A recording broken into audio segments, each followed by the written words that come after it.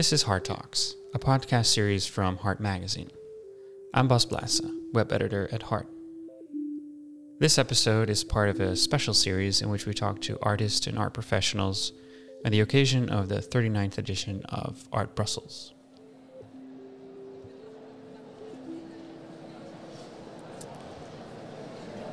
Okay.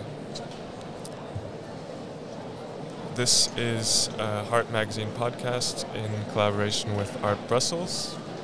My name is Ezra Babski. I'm an editor at HART Magazine. And sitting across from me is Gavin Turk, who has Good morning. Good morning. Or good afternoon, I should say. And you, Gavin, you have a solo booth at Gallery Marouani Mercier, where you will be showing a new series of paintings.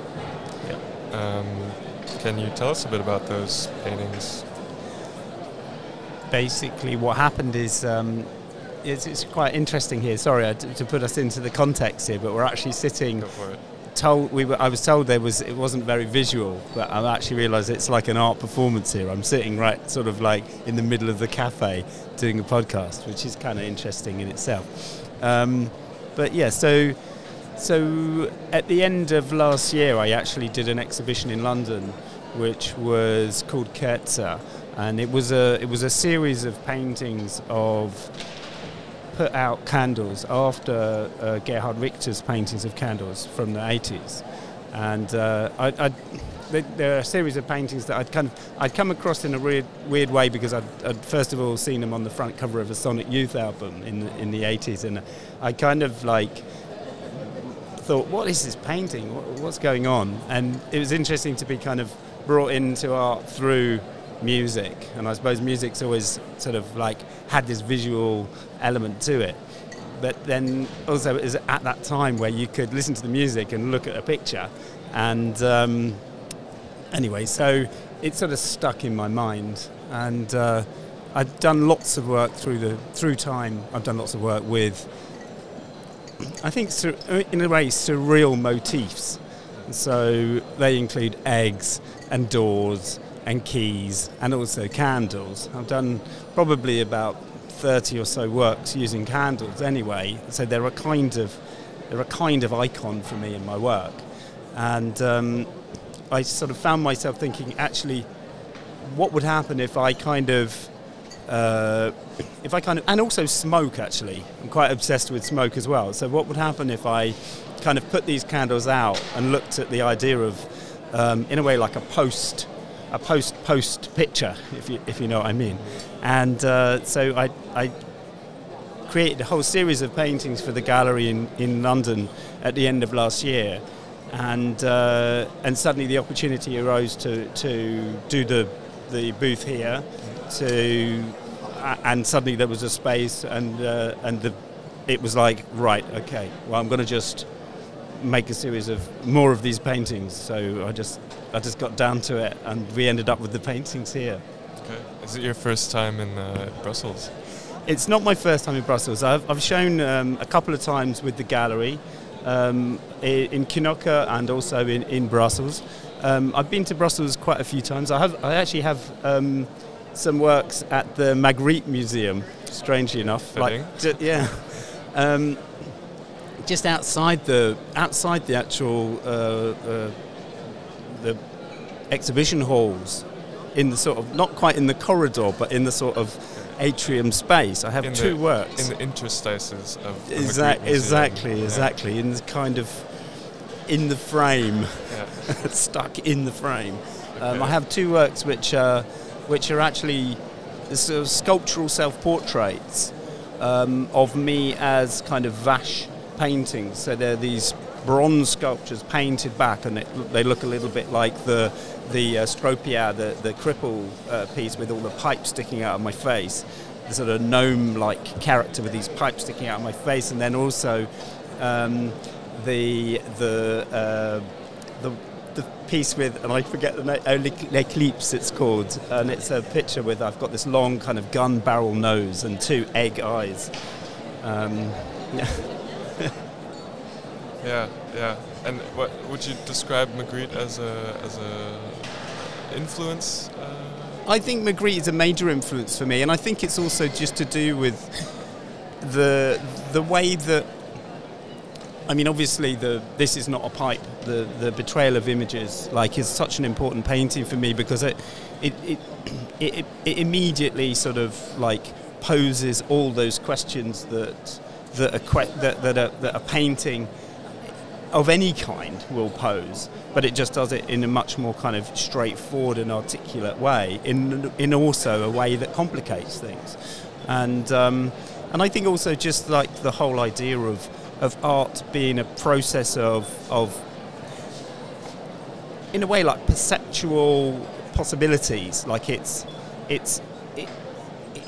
The fact is that art somehow represents a reality, but it always represents a reality. So there's always a space. It's never actually reality. It's always a kind of proposition. There's always something that comes before it, and actually, as far as the audience is concerned, the audience is always bringing their own subjectivity. They're bringing their own kind of psychoanalytical problems to bear on what they're looking at. So in a way, being an artist is just putting up kind of floating signifiers for the audience to kind of engage with, and then also suddenly they become kind of historic or cultural, in a way, sublimations. So sublimations of culture. It's where we want to think about where we've come from. We might track back through art and look and sort of say, oh look, this is the kind of the warped, funny mirror reflection of history that we've lived through. That somehow art is kind of laying down tracks of how we thought, or what I say we, the species. Yeah, that seems like something that has preoccupied you throughout your career. This almost more to more that than even the kind of the aesthetic of the work, almost, because it's my work is so sort of pluralistic that sometimes I might be able to have an exhibition, and unless I've actually signed the works, or unless it's within an obvious context, you wouldn't necessarily know it's by me. Although I'm an artist obsessed by signature, but it's to look at the work is I mean, the thing is, I feel here at the fair, with the booth I have, with the paintings I've got, is that no one will know that they're by me unless they go and ask. So in a funny sort of way, the paintings are going to kind of force people, if they're interested, to go and find out about what's on the wall. But at the same time, obviously, what's important for me is actually the art. It's actually the art itself, and it's, in a way, not the label. In many ways, it's I absolutely adore and love and work with and manipulate titles and labels and names of things and that idea of the frame. But at the same time, it never escapes me that the actual art itself has got to do the work. Yeah. It's got to be the thing that you want to look at. Yeah, I was curious. You said you were inspired by the album cover of that Sonic Youth LP a long time ago. What made you revisit that with these paintings? Yeah, I think it was just as I said, I think that ideas and the way that they come up, it somehow things just get lodged in my head. You have very sort of. I have all these kind of almost like art ghosts that exist and sort of kind of move around in my head, and somehow there's it just kind of it connected together with some other work that I was thinking about with the smoke, and then also maybe with the idea of thinking about photography. I mean, I was very kind of. I mean, I think the work is probably less photorealist than it might be. I think that's also probably there's probably a sort of technical exercise here. But there's something to do with the idea of looking at and thinking about photographs being represented in paintings, like that maybe that paintings could, that a painting might be a trompe-l'oeil of a photograph. And then a painting that is a trompe-l'oeil of another painting of a sort photograph. Of thing, yeah. So I hope that the main thing possibly is trying to get past or get over that hurdle. So it's just hopefully they do the job just enough to get over that kind of hurdle, and then once they get into that place, you can then flick back and forwards between them not being in that place and them getting to that place. And so hopefully, there's that sense of like they get you into the door and you get to see the room, but then you also you get to see how you got there. You kind of get to see your journey to where you think you are. So it's that sort of sense of giving people almost like a double register where the audience has a possibility of understanding certain, almost like that they have, almost like understanding the things that they bring to be, the things the things they bring with them, I suppose, like their baggage, that they get a chance to look at that baggage when they look at something. Yeah. Their preconditioned state. Yeah. I found the skulls that you added that weren't, if I'm not mistaken, in the original Richter paintings. So there's on a few paintings there's skulls, or it's this kind of original memento mori symbol. Yeah. When you say that you want to invite viewers to enter this sort of culturally refracted space of reference and representation that the painting opens up, I thought that the skulls were kind of a good anchor point of like, this is just a painting, this is a cliche symbol of memento mori. It's kind of an exit that you provide for them. That was my reading. I don't know if... Well, I mean, I think that's... I mean, I like it. I get that. And I feel that. And it's definitely something that I'm trying to work on in the pictures. I mean, I would say that obviously Richter does also paint the skulls as well. He does, yeah. Yeah. So there is that as well. Maybe they take on a very different valence when they're with the extinguished candles also. It's like accentuating I mean, symbolism. It obviously makes them quite deadly somehow. Here's the sort of skull.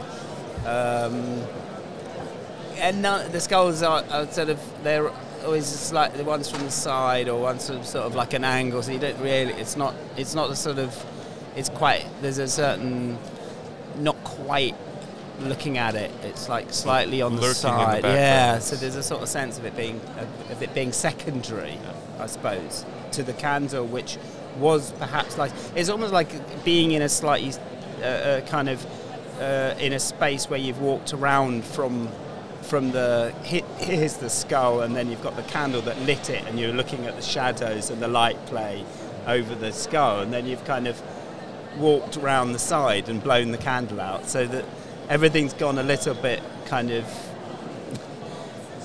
But then again, the smoke is still there, so there's that sort of strange sense of energy with the smoke still being there, and that actually gives it quite a lot of life, although there's this kind of like really close to potentially silence. Yeah, it's like just the moment before silence. Right, it's like an ashtray with still smoking cigarette butt. It's a trace, a living trace of life. Exactly, like the cigarette someone puts on the ground and then walks off, and there's no one there, but there's a smoking cigarette. There's a sort of sense that like humans are around. Yeah. For me, they were humorous because they were, it's a sort of, there's a playfulness in the quotation, if I can use that word, of Richter, and it's kind of, he lit his candles, I'm just going to put them out, kind of humor in it, but they're also quite they reflect their subject matter. They're quite kind of heavy. Yeah, I mean, you look at them, they're quite somber. It's quite somber. And, it's quite somber. I mean, the colours are somber, and I think that, you know, although the original pictures have this light in them, they're very poignant, but they're very again, they're very somber paintings, and so to reproduce this, I mean, I like the fact that you've responded to the idea there might be some humour in there as well, because I think also, like, there is that iconoclastic kind of sense of like just sort of doing something a bit wrong, not something you're not quite supposed to do, getting something a little bit wrong. Yeah, it's also almost like it's a bit awkward, like but in a good way. Has the impulse to just put out the candle, you know. Like when you're sort of not supposed to. Yeah, it's right. like, oh, don't do that. Oh, it's too late. Yeah, you can't put it back in the box. Yeah, exactly. Good. I was also curious. You're almost notoriously multimedial in your approach to making things. Is there a single medium that you enjoy working with the most these days? I mean, I'd love to be a master of one medium, but I kind of think that the moment I get really kind of engaged with the medium, it sort of slips over into, it's almost like the way of understanding or sort of knowing a medium is by getting into another medium. So it's almost like any kind of like relationship to a media seems to be expressed through another media. So I don't have any I don't really have any favourites. I mean, in a sort of strange way, although I absolutely love making things is really like what sort of keeps me going and keeps me being an artist, I think, because I actually really love the craft of making things, or looking and understanding how things are made. I find it really exciting, but at the same time, it's not really important in many ways to the art. Like that somehow, like the art is more like a sort of circuit board, or it's more like a kind of, it's more of a it just has to function in the way that it functions, and it just has to be made in the way that it's made in order to function in the way that it functions. That sounds like a really weird thing to say about a painting. I remember going to art college, and very early on, someone said to me, oh, they were scratching their chin, they said, I think the piece works within its own terms. And I sort of took that away, and I was like, the piece works within its own terms. I'm going to use that later. Exactly. I mean, it's really kind of art speak. It doesn't really say anything, but it was kind of, we all went, oh yeah, it works within, you know, it's like, especially when you're new to art and you hear stuff like that. I mean, people are saying things like that all the time when they sort of know about it, but at the same time, it's like, you know, let's reserve the right to remember back and think, God, that's weird. Yeah. I mean, you know, at art college as well, like we'd go into the studio, and we'd actually have something which was called your space. So you'd go to your space. I mean, it's like, whoa, weird. There's a, you know, there is a different set of languages. There is a different set of kind of. In a way, again, it comes back to the preconceptions, and suddenly you're preconceiving of stuff, and you don't even realise how much of what it is that you're preconceiving is preconception somehow. I mean, it's all paradigms, isn't it, as well? I mean, I suppose there's that whole point of, like, you know, like we're always kind of like wrapped up in various ideological or paradigmatic systems, ways of thinking, and I think that, you know, as much as anything, and looking and thinking about the idea of changing medias and thinking about making things in different ways, it's all about trying to escape from that set of strictures, that paradigm, like, and have those paradigm shifts and get into that space where you can where you can see where you're going wrong, or see who you are, or where in a way, you're like, where you make yourself, where you understand yourself. If that makes any sense. I mean, it's like that sort of, that idea of how much of one is one, and what is that? What are we? How much of us is cultural, and how much of us is sort of private or personal, or what is private and personal? How does that work? And how does this idea of authorship and signature, authenticity, uniqueness, all these very important values that art kind of is always in a relationship to, like, how can the art and the things that you make, how can they be some sort of play? For me, it's some sort of play with that, some sort of investment and de-investment. You know, how can it? And you know, I don't expect or even want the art to be sort of that didactic. I don't want it to. It's not a lesson.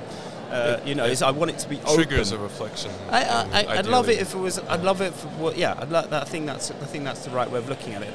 That it has that there are triggers in it. That it might kind of, and I use the word the floating signifier. That it might kind of take you into. It might trigger you or trip you or get you into places like you know, intellectually where you see ways out or ways on, you know, where you think, oh, this is this, and then you go, oh no, it's not, it's something different. Oh, it's that. Oh no, it's actually something different. So maybe you see it first of all and you think it's, you know, it's just some cynical stuff, and then you look a bit more and you go, oh no, this is just like really ironic stuff, and then you go, oh no, this is like, oh, this is a big joke. Oh no, this is actually really serious. Oh no, this is, you know, so it can go through these levels of, well, this is really well done, and this is terribly done. Or, you know, it's like you go through a series of different ways of being able to kind of interrogate or just be thinking, just be with something, I think, as well. Okay, I think that gives our listeners a lot of food for thought. Gavin, thank you very much. It was a pleasure. That was my conversation with Gavin Turk, who has a solo booth at Art Brussels with Gallery Marouani Mercier. Thank you.